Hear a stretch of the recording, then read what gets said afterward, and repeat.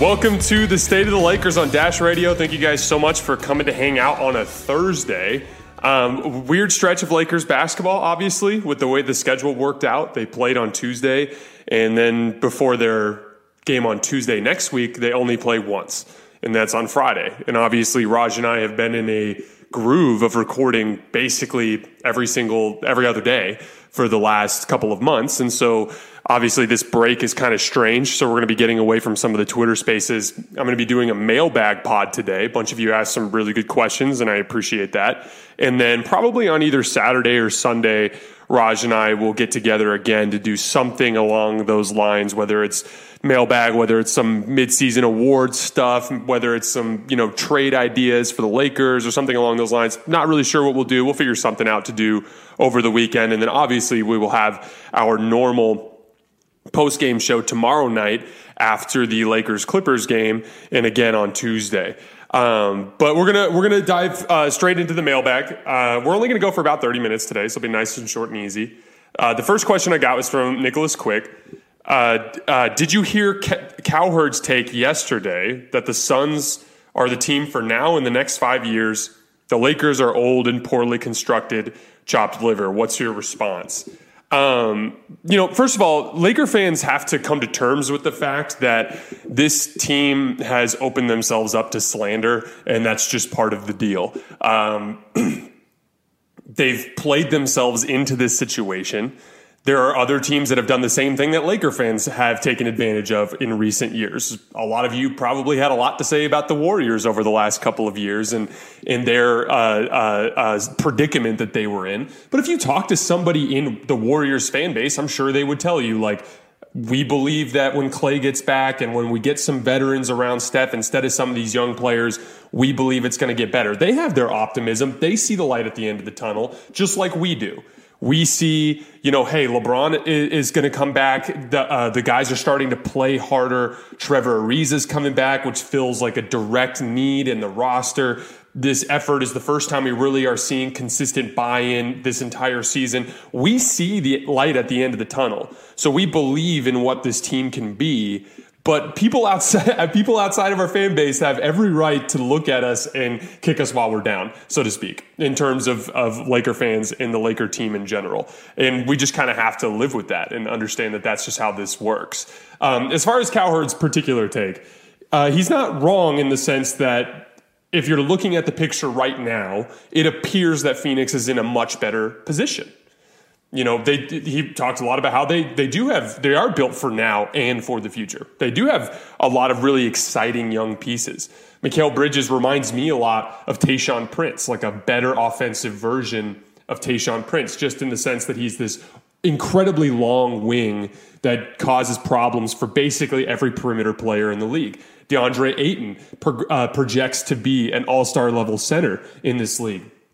We know what Devin Booker and Chris Paul are capable of, and it's easy to kind of draw a line between this is Chris Paul's potential decline and this is DeAndre Ayton and Mikal Bridges' potential ascent. So it's easy to see this team's going to be relevant for a really long time, and they are. I would argue that because he said that in his take he said that the Lakers have 0 of their top 10 players that are in their prime. I would disagree with that. Anthony Davis is very much in his prime. THT is not in his prime now, but he will be sometime in the next 5 years. The Lakers do have a lot more flexibility and a lot more potential for the future than people think. The other thing, too, is payroll flexibility. The Lakers don't have any long contracts tying them up, so they have a lot of flexibility moving forward. Yes, next season you've got Russ on the books. That makes some things complicated for next season. But after that, other than LeBron and AD, it's pretty much wide open outside of THT. So this team is built in a way that they can retool year after year. That said, yes, they are very much invested in this 2-year window. So it's easy to get discouraged with how it looks here because they don't have a ton of flexibility strictly within these next 2 years. That's fair. What I would say is all the things that I've been saying in recent pods about them trending in the right direction. The effort is better. Help is on the way in terms of the role players. Kendrick Nunn, it would be better than most of the guards that the Lakers are playing right now. Trevor Ariza is a forward that just doesn't exist on the roster in terms of a role player. Those things will absolutely help. The Lakers do have a little bit of trade flexibility, which we'll talk about later. But the point is things aren't as dire as they appear. But from the outside looking in, wouldn't you rather be the Suns right at this exact moment in time with the way things look? That's not exactly the most outlandish take. Now, where I would personally choose the Lakers over the Suns has to do with the idea of a ceiling. And this is a concept that is kind of convoluted because it's hard to justify using a ceiling as the silver lining or as the light at the end of the tunnel when so much of this is regular season basketball and playoff basketball before you get to that point. The Suns looked fantastic all year last year. They looked fantastic in the first round. They looked fantastic in the second round. They looked fantastic in the third round. They looked fantastic for 2 games in the NBA Finals. And then guess what happened?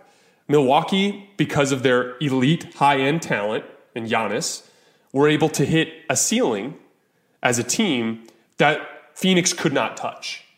And they lost 4 straight times. And during that time, there were some really good punches from Phoenix. Game 4, really good punch. Devin Booker got really hot a couple of times in that stretch and showed some shot making that could have gotten them over the top, but it just wasn't enough. The ceiling for Milwaukee is higher than the ceiling for Phoenix, considerably. And it cost them a championship. And so the way I would look at it, I was talking about the Laker championship odds the other day, remember? And one of the things I pointed out was it's easy to say, why would the Lakers, some sports books have them at 4th and some sports books have them closer to 6th or 7th, depending on where you look. But the reason why it's still a reasonably decent bet to bet on the Lakers is because LeBron and AD can reach a ceiling that these other teams can't reach. Most of these teams can't reach. Brooklyn can reach that ceiling, potentially. Milwaukee can reach that ceiling, potentially. Golden State, if Steph gets going, can reach that ceiling. But a lot of these teams like Phoenix and like Utah, they just don't have that super, super high-end talent that can match those peak guys in those biggest moments. That significantly limits their ceiling. So where I would disagree with Colin is I would say, if you're the Lakers, you have the 2 best players in that series. Absolutely no question. So even if the Suns have the best system ever, and even if the Suns have really good habits that they've established all season long, and even if Chris Paul and Devin Booker play to their best ability, if LeBron and AD play to their best, you might lose. As a matter of fact, we saw that last year. We saw a limited version of LeBron coming off of an ankle injury. We saw Anthony Davis a few games removed from Achilles tendinosis or tendinopathy or whatever the heck they called it. And Anthony Davis still couldn't make a jump shot. The entire Laker core of role players went ice cold from 3. They had absolutely no space to operate. And guess what happened? LeBron and AD physically overwhelmed Phoenix, and they won back-to-back games, and they were up 2-1, and they were clowning the Suns in the first half of Game 4, throwing lobs off the backboard and stuff until Anthony Davis pulled his groin. And then at that point, because the team has all of their talent tied up in those 2 players, the wheels came off. And that was to be expected. But at the end of the day, if I'm looking at this situation, as long as I have, even with them declining, apparently, with Anthony Davis trending down into the bottom half of that top 10, and LeBron as well, it still is of higher ceiling potential than what you get with a Phoenix or with a Utah or teams in that tier, or like Miami's another good example of that. So from that standpoint, if you're a Laker fan, it always could be a heck of a lot worse. But again, like I said at the beginning, let's not discount the feelings of those outside of our fan base because they're well warranted. This Laker team has played an incredibly weak schedule to start the season, and they're 12-11. So, is anybody really wrong in the stuff that they're saying? That would be my little caveat there.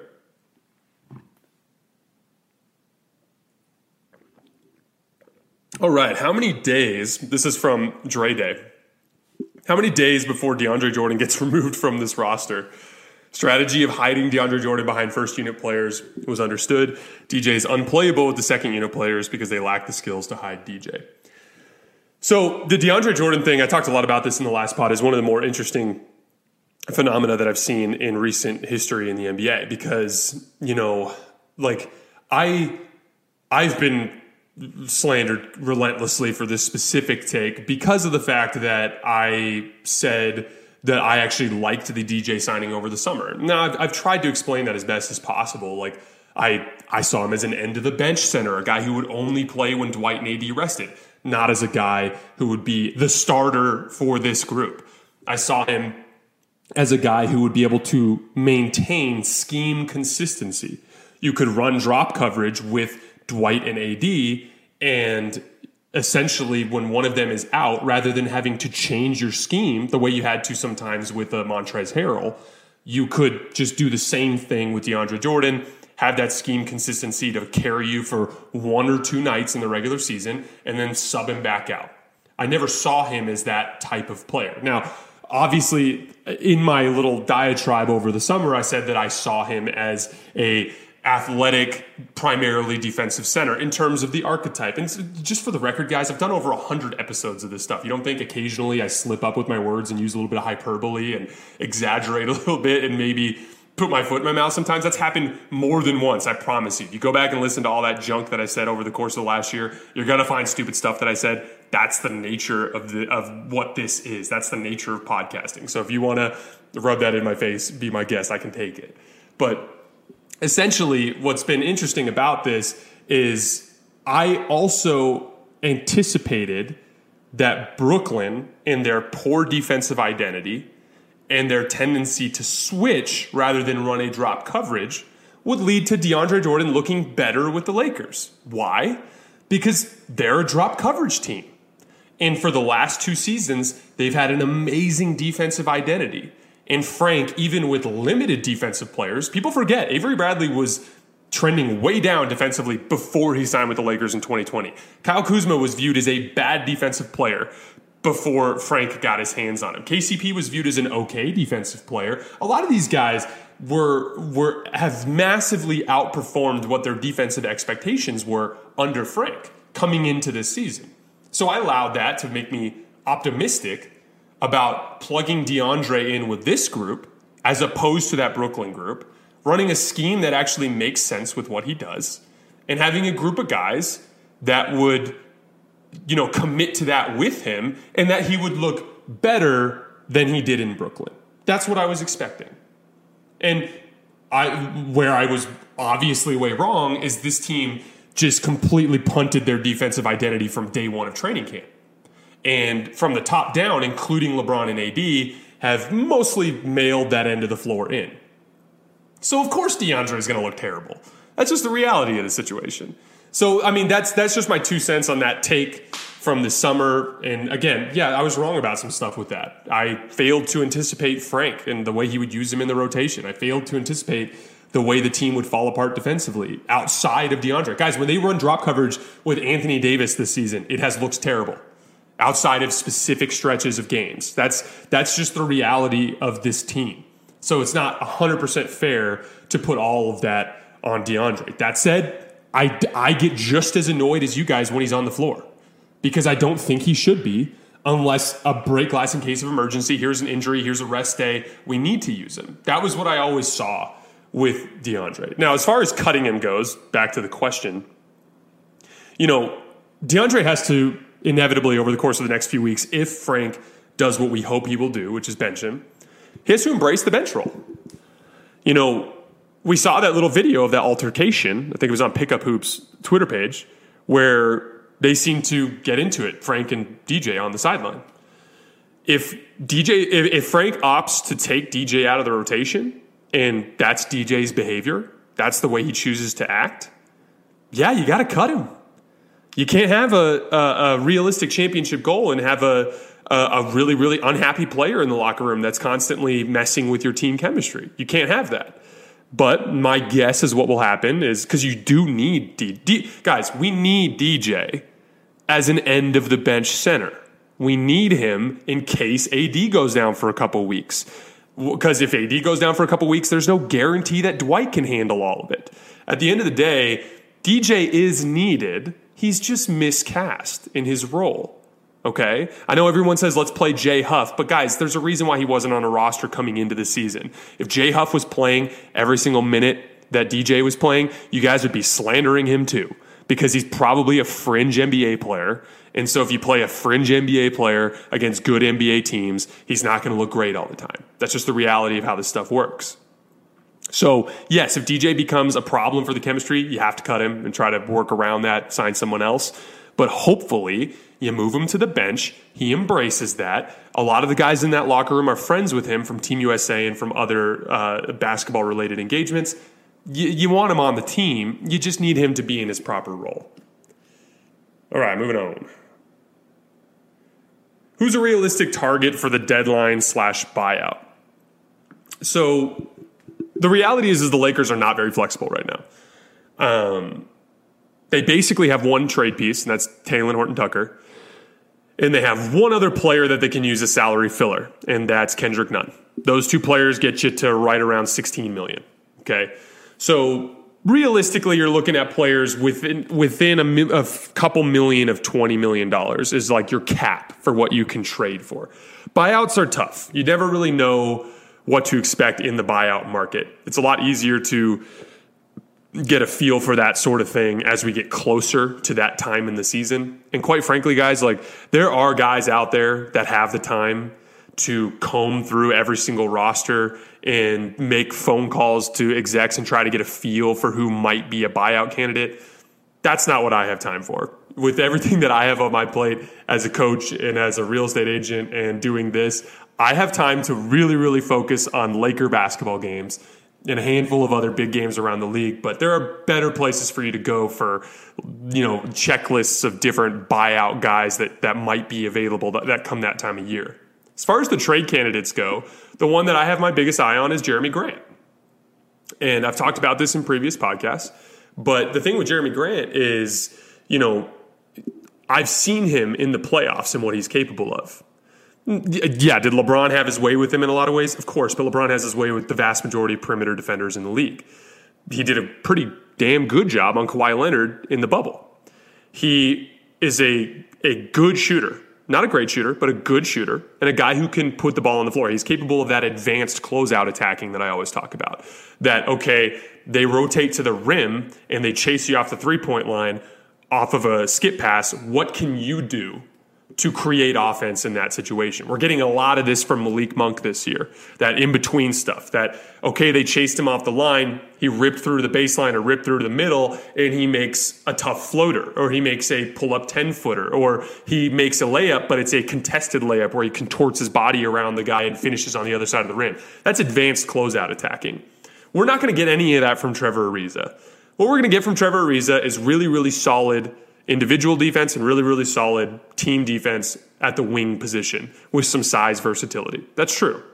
But Jeremy Grant as an athlete and what he's capable of on the defensive end is another level or another tier above that. And then offensively, he's a guy that in the playoffs can have games where he scores 20 points. And so I like him as the ideal target because he's at a healthier salary. We're not looking at trying to go after a Harrison Barnes that's up around $25 million or whatever. We're looking at a guy who's right at $20 million. We can flip Kendrick Nunn and THT for him and bring him in, and it's this obvious, clear, ceiling-raising move with our core five-man lineup. Our core five-man lineup, which is another question that we're going to get to in a minute, which we'll address, in a world where we don't have Jeremy Grant. But our core five-man lineup is going to center around LeBron, AD, and Russ, some kind of forward, and some kind of guard. And so that forward right now is probably going to be Trevor Ariza. But if you upgrade that to Jeremy Grant, that's a huge upgrade. Not to mention Jeremy Grant can defend up and down a position, so you could even go wild and play Jeremy Grant and Trevor Ariza in that lineup and have a ton of length and versatility. There's a lot of potential for ceiling-raising lineups if you add Jeremy Grant to the mix. And I also just think it's a very realistic trade in terms of both sides being interested. Detroit threw a bunch of money at Jeremy Grant. They threw it because they were in a situation where they didn't really have any sort of obvious pending contending season in the future, right? Because they're just basically a perennial lottery team. They've got Killian Hayes that they just picked up in the lottery. They just got Cade Cunningham. They're not really in a position where throwing $20 million a year to a player cap straps them. So it was like an easy little money investment for them. It was money they had to spend. Doesn't hurt the team, doesn't hurt their future flexibility. Gives them a guy that they can run the offense through while these young guys are developing. It was an easy move for them. But that said, Detroit is not invested in Jeremy Grant in their future. He's not part of their long-term vision for what they're doing with the team. So Jeremy Grant is there to be had. And he only has one more year on that deal. So THT, that is an obvious fit as a guy that a team could use to project forward with their development window, with their rebuilding window. Not to mention, Cade Cunningham projects to be a guy who can eventually guard 2s and 3s. And THT, as we've seen, can guard 3s and 4s because of how strong he is. And again, when you're talking about position, it's all about who you can guard, not what you do offensively.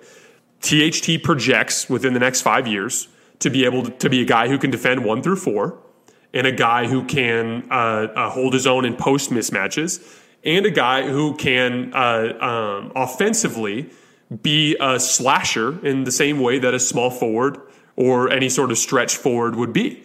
So he's a guy that is an obvious fit alongside Killian Hayes and Cade Cunningham, and he's a very clear investment in the future. So if you're the Pistons and like you get a chance to flip Jeremy Grant for a player like THT, who has the potential to be an all-star within the next 5 years with all of his physical tools and everything that he brings to the table, that's a no-brainer. And if you're the Lakers, you believe in THT. You know what he can do for you now and in the future. But the reality is he's not a fantastic fit right now with this championship window. There's a diminishing return there.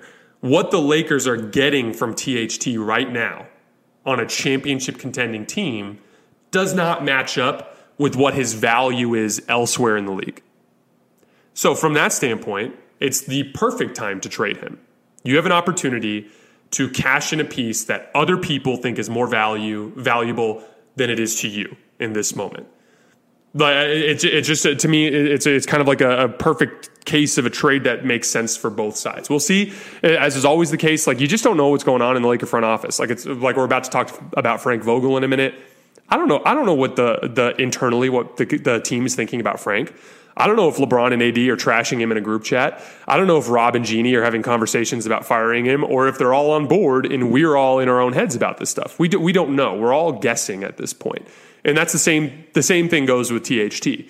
We don't know if they're completely invested in THT, would never in a million years consider trading him. They think he's the future. Or if it was like, hey, we're going to sign him to a 3-year, $30 million deal, and the idea is if he fits with this group, great. If not, we're trading him. We don't know. And there's obviously the clutch element in there as well. But Jeremy Grant is my favorite trade target going into the deadline.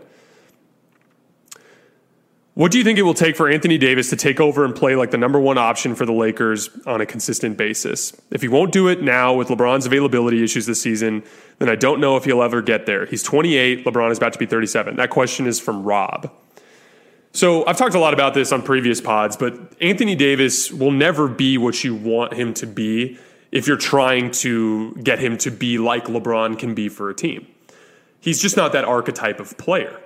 This is one of the big reasons why, I was thinking about maybe doing a top 10 podcast today, and I opted for the mailbag instead. But when I was thinking about that, I went back and listened to my top 10 list that I did about 2 years ago, just about 2 years ago, 18 months ago. Can't even remember. It was right after the bubble. So, yeah, wow, that's only like 13, 14 months ago. It's not that long ago. But anyway, in that pod, I talked a lot about how do you guys remember after Giannis and the Bucks got eliminated by Miami in the bubble? There was a lot of talk about trying to convert Giannis into a center. This idea that he was miscast as a perimeter initiator. And we all kind of reached at a conclusion because of watching him perpetually dribble the ball up and be completely neutered in half court by defenses that pack the paint. Now, in that podcast, in that top 10 podcast that I did forever ago, I pushed back against that. And I said the Bucks were smart to invest in Giannis as a perimeter initiator because your potential value as a superstar in this league is infinitely higher as a guy who can bring the ball up the floor and initiate from the perimeter than it is as a guy who needs to be set up. And I was proven right about that, and the Bucks were rewarded on that investment when Giannis became unstoppable in last year's playoff run and they held up the Larry O'Brien trophy.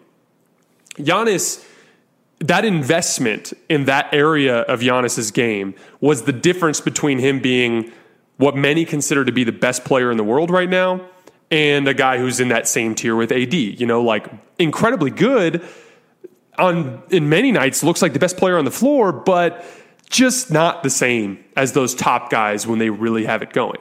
And that's the situation with Anthony Davis. His inability to persistently initiate offense from the perimeter with a live dribble significantly hinders his ceiling. And so because of that, you're never going to get him to be LeBron, so to speak, the guy who can be the engine of a team night in and night out and carry you for long stretches when LeBron is out with injury. It's just not something he's capable of. Now, in fairness to Anthony Davis, I'm not sure that he ever could have been that, because an underrated part of Giannis's game is his foot speed, both laterally, straight line, first step, all of that stuff. Long steps, those like really, really heavy hamstring steps that you used to see Dwayne Wade do all the time. He does all the time, that where you gather the ball at 25 feet and somehow get all the way to the rim in like 2 steps. Those are all areas of Giannis's athleticism that are significantly higher than Anthony Davis's athleticism. So it's not really realistic to compare the two of them. Anthony Davis has a great handle. So I'm not necessarily convinced that it's not something that they've tried and it's just not worked for him because of his lack of foot speed. So, but that's the thing. If Laker fans, you're setting yourself up for disappointment if you want Anthony Davis to eventually become that guy, because I just don't think he's physically capable of that in any time. And he's already 28, like the question asked. When you're building around him moving forward, if you're looking at this from a 5-year window, kind of getting back to that first question we had, you're constantly retooling around him, right? So LeBron projects as he ages to be a slower player for sure, but that doesn't mean he can't be a perimeter initiator. He absolutely can come up the floor and run offense. We've seen in tons of times in NBA history, really, really big, slow forwards be able to run offense. We've seen that with Hedo Turkoglu, with the Orlando Magic. Like the Spurs used to do this a lot with Boris Diaw. You can use big, slow players as playmakers, guys that can put the ball on the floor and get guys into position. So I'm not worried about LeBron being able to do that projecting forward. When you're building around that, though, you just target Anthony Davis's weaknesses. That's why they went after Russ. Part of the reason why they were so good in Sacramento the other night is your ability to have this high-end perimeter initiator next to Anthony Davis playing at his best. And so that's kind of the way that I project it. If you get to the point where Russ is done and you don't want Russ anymore and he goes and signs somewhere else, maybe you'll get lucky. You can sign him at a discount to stay with the Lakers. But you have an opportunity to look at the landscape of the league and primarily focus on perimeter initiators, guys that can get Anthony Davis into his spots. At that point, you can potentially extend this window in moving forward. That's one of the reasons why it may be iffy for the Laker front office to let go of THT, as I'm sure they're hoping that by the time THT turns 24 and LeBron is 40, that THT can kind of slide into that spot. That's where you get your best opportunity when you're cap strapped to have that type of player, is when it's in-house, when it's from the draft, because you just have more flexibility to go over the cap to bring those kinds of guys in. But Anthony Davis is always going to need that kind of player. He's never going to be able to be Giannis, and the sooner that we all understand that, the more realistic we can be projecting forward with Anthony Davis on this team. All right, next question. Moving on to Frank Vogel.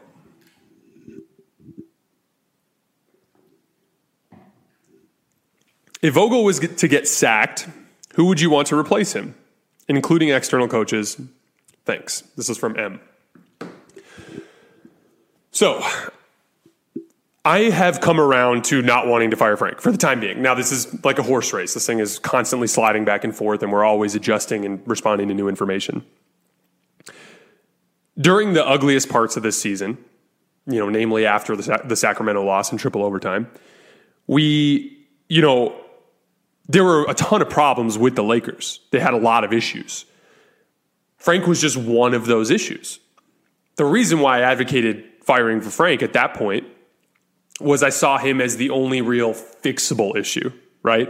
Like the Lakers don't have the roster flexibility to make significant changes to lineup versatility. The only thing they can do there is hope Trevor Ariza gets back, and hope Kendrick Nunn gets back. They can't even trade THT until the middle of December. So there's just not a lot of flexibility on that front. Talking about like, oh, we need more defensive guards. Okay, that's great, but you can't. You can't get any more defensive guards unless they're currently outside of the league, which means they're probably not that good. Okay? And then the same goes for, trying to get Frank to not play DeAndre Jordan or something like that. That all of those problems could only be fixed. The only fixable, like actual actionable item that the Lakers could go to was firing Frank. And the reason why I supported that at that point in time had to do with buy-in. I saw LeBron and AD not caring about this season nearly as much as they did in the previous 2 seasons. It was blatant to anybody who was paying attention. Yes, there was scheme stuff. Yes, there were lineup stuff. Yes, there was injury stuff. But LeBron and AD also weren't bought in. And as I've seen with LeBron in the past, a coaching change has the potential to invigorate him in that regard. It's whether it's because they need a new voice or just the chaos of it all breeds urgency, I'm not sure. But for whatever reason, it appeared that those 2 guys weren't bought in. And so I thought firing Frank, even though he's not the only reason why this season went off the rails, would be a good opportunity to try to light a fire under LeBron and AD. Well, in the last 2 games, obviously LeBron missing the last one with COVID, the Stars have been fantastic. In that game against the Pistons at home, LeBron and AD were unbelievable on both ends of the floor physically, actually attempting to use their physical tools to bully teams on both sides of the floor. And then Anthony Davis looked like he was a best player in the world candidate the other night in Sacramento. So if that's turning around, if the guys are buying back in, then I would want to stick with Frank because I think in the long run, what he can get out of this team defensively is more important for the ceiling of this team. Now, we've talked a lot about how that has to be within an offensive context, right? Like he needs to bring the most defensively out of our best offensive players in hopes of kind of building that identity that we saw in the second half against Sacramento. That's what we need to build towards. But Frank is the best guy for that specific job. Now, let's say that like LeBron and AD are back in the lineup in the next couple weeks, and they both are playing fantastic on both ends of the floor, but Frank just continues to be completely offensively inept, and it starts costing us games, whether that's through DJ or just, a bunch of really, really poor concepts. And even though LeBron and AD are trying, it's just not working. If that's the case, I like Mike D'Antoni. I think he's an obvious fit in terms of the identity of this team as a running up and down the floor type of team, as a team that will lean heavily into their offensive talent. Most importantly, as we've seen with him in Houston, he is the ideal 5-out coach. So, 5-out's all about spacing. One of the biggest things that's been frustrating about this Laker team is you'll see LeBron or AD post up on the wing or on the block. And when they do, rather than going to a 5-out spacing concept, especially with Anthony Davis because he doesn't feel comfortable having a person behind him because he doesn't like having to watch his backside, they'll have to cram all 4 other players on half of the floor. And so what inevitably ends up happening is even when they go small, you'll have a guard sitting in the dunker spot, which actively undercuts the point of going small to begin with. And so what's great about Mike D'Antoni is he's really, really well versed in 5-out offensive concepts. He will be the best guy to give LeBron, AD, and Russ isolation sets where all 4 guys are properly spaced on the floor in positions where they can shoot so that there's not a body in the paint. Or if there is a body in the paint, there's an easy swing pass available to make the team pay. He nailed this down in Houston, especially after the Capella trade. The Lakers, if they lean into playing small and having a lot of Anthony Davis and LeBron at center, can play basically a 5-out scheme like Houston did. And so Mike D'Antoni would be the perfect guy for that type of job. Then you just hope that at the highest, Mike D'Antoni's probably going to lean heavily into switching, which would be great on defense. And even if it's not the best defensive scheme that you've ever seen, like we've seen in the past with Frank, LeBron and AD's physical ability raises the ceiling of that defense significantly compared to what Mike could have done in Houston. So again, don't want to fire Frank right now because I was only interested in firing him to try to light a fire under LeBron and AD. And right now they seem to be trending in that right direction. So I would keep Frank. But things go off the rails again. If the group does decide, the front office and Genie decide to fire Frank, I would look in the direction of Mike D'Antoni.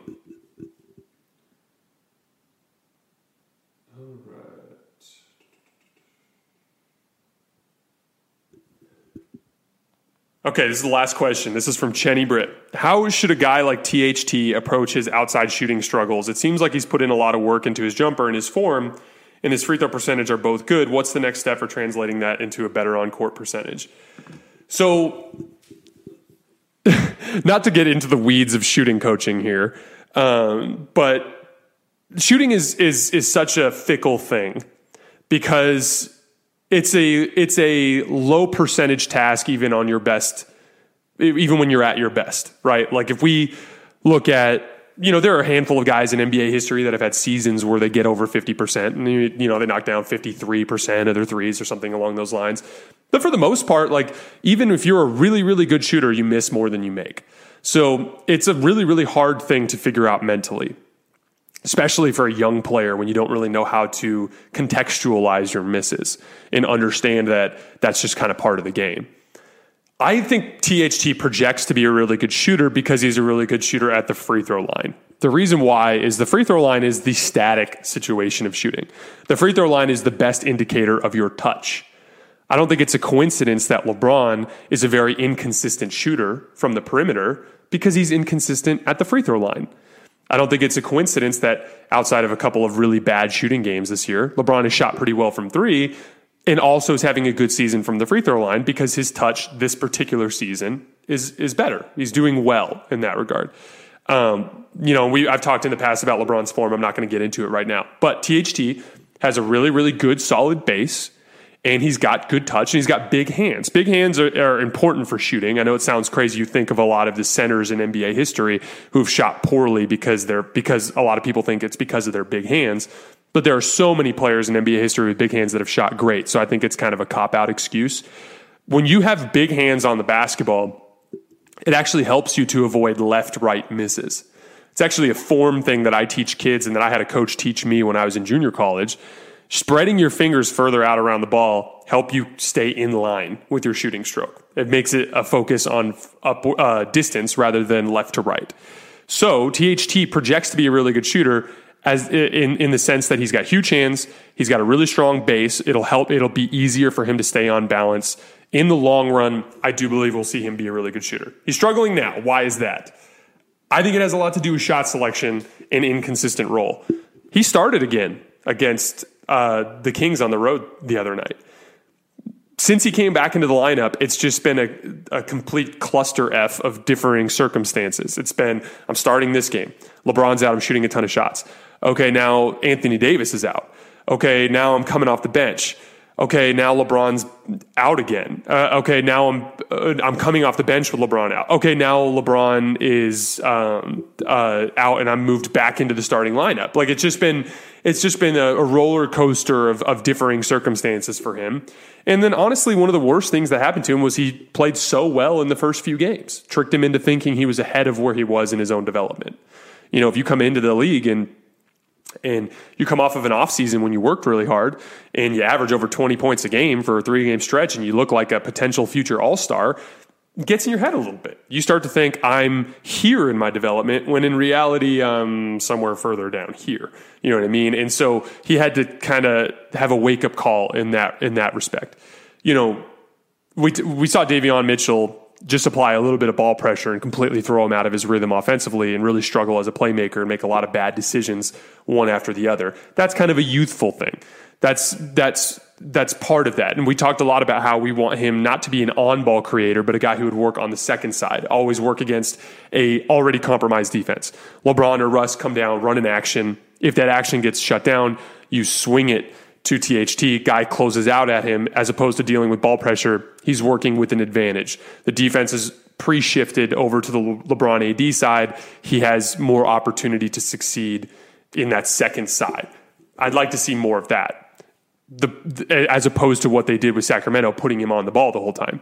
That said, as far as his shooting goes, once he embraces and understands he's not the guy from the first 3 games, but he's actually closer to what he was in the beginning of last year when LeBron and AD were healthy, which is a guy who plays off the ball, who sells his soul on the defensive end of the ball to be an all-defense level guard, and then attacks closeouts.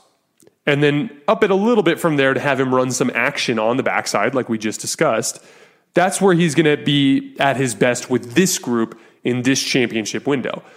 Inside of that context, he needs to just be more disciplined with his shot selection. We talk a lot, like when you take bad shots and you miss them, you can trick yourself in your head to thinking, I just don't have it tonight.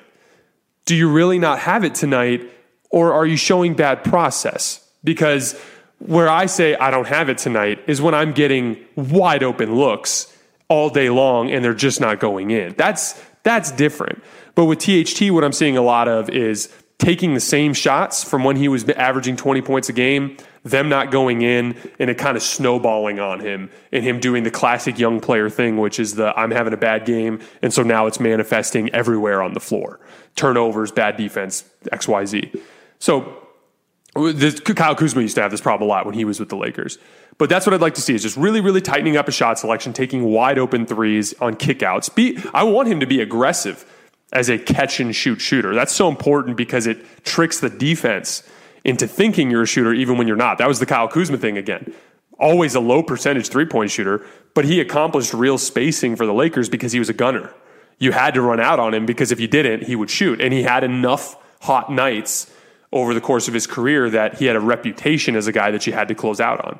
That's what THT needs to do. Be aggressive as a catch and shoot shooter. Be aggressive attacking closeouts. From there, through shot quality, he will break out of his slump. When high school kids come up to me and say, hey, I'm in a shooting slump, what do? I always say, don't think about your release. Focus on little details in your shot. The 2 details that I always focus on are legs, like my base, how balanced am I? Am I going straight up and down? And are my hands big? If I have big hands on the ball, I won't have those left-right misses. So for me, when I'm shooting, as I'm going into my shot, I deliberately think legs and hands, legs and hands, legs and hands. And I do that deliberately to get out of my head about my release and just focus on these little details that are controllable. Then if I miss the shot, I run down the floor and I go, did I have my hands spread out? Did I have a good base? Yes? Okay, that was good process. The miss is the miss. Who cares? Move on. If I'm running down the floor and I go, I didn't really feel like I was on balance, or I didn't pay attention to my hands and I missed left or right, now I'm not saying I'm mad at myself for missing. I'm mad at myself for bad process. I'm mad at myself for bad form. Or maybe I just took a bad shot in terms of, how much separation I had from the defense. And then I can get mad at myself and go like, hey, easy, good one. Make a couple good back to the tough ones. That I approach that. And so with THT, by attacking his own neuroses in terms of his shot selection, by getting on the right track, taking easy shots, he will inevitably bust through his slump, because that's just how this works. All right, guys. So tomorrow night, we will be doing a post-game show after Lakers-Clippers. This will be on my podcast feed here in about 15 minutes, and we'll air on Dash Radio tomorrow morning at 7 a.m. Pacific Standard Time. As always, I sincerely appreciate your guys' support of the pod. We continue to basically set a new record every single day that we release an episode. I've been so amazed by you guys for rocking with us, and I can't ever express to you guys how much I appreciate it. Hope you guys enjoy the pod, and I will see you guys tomorrow night.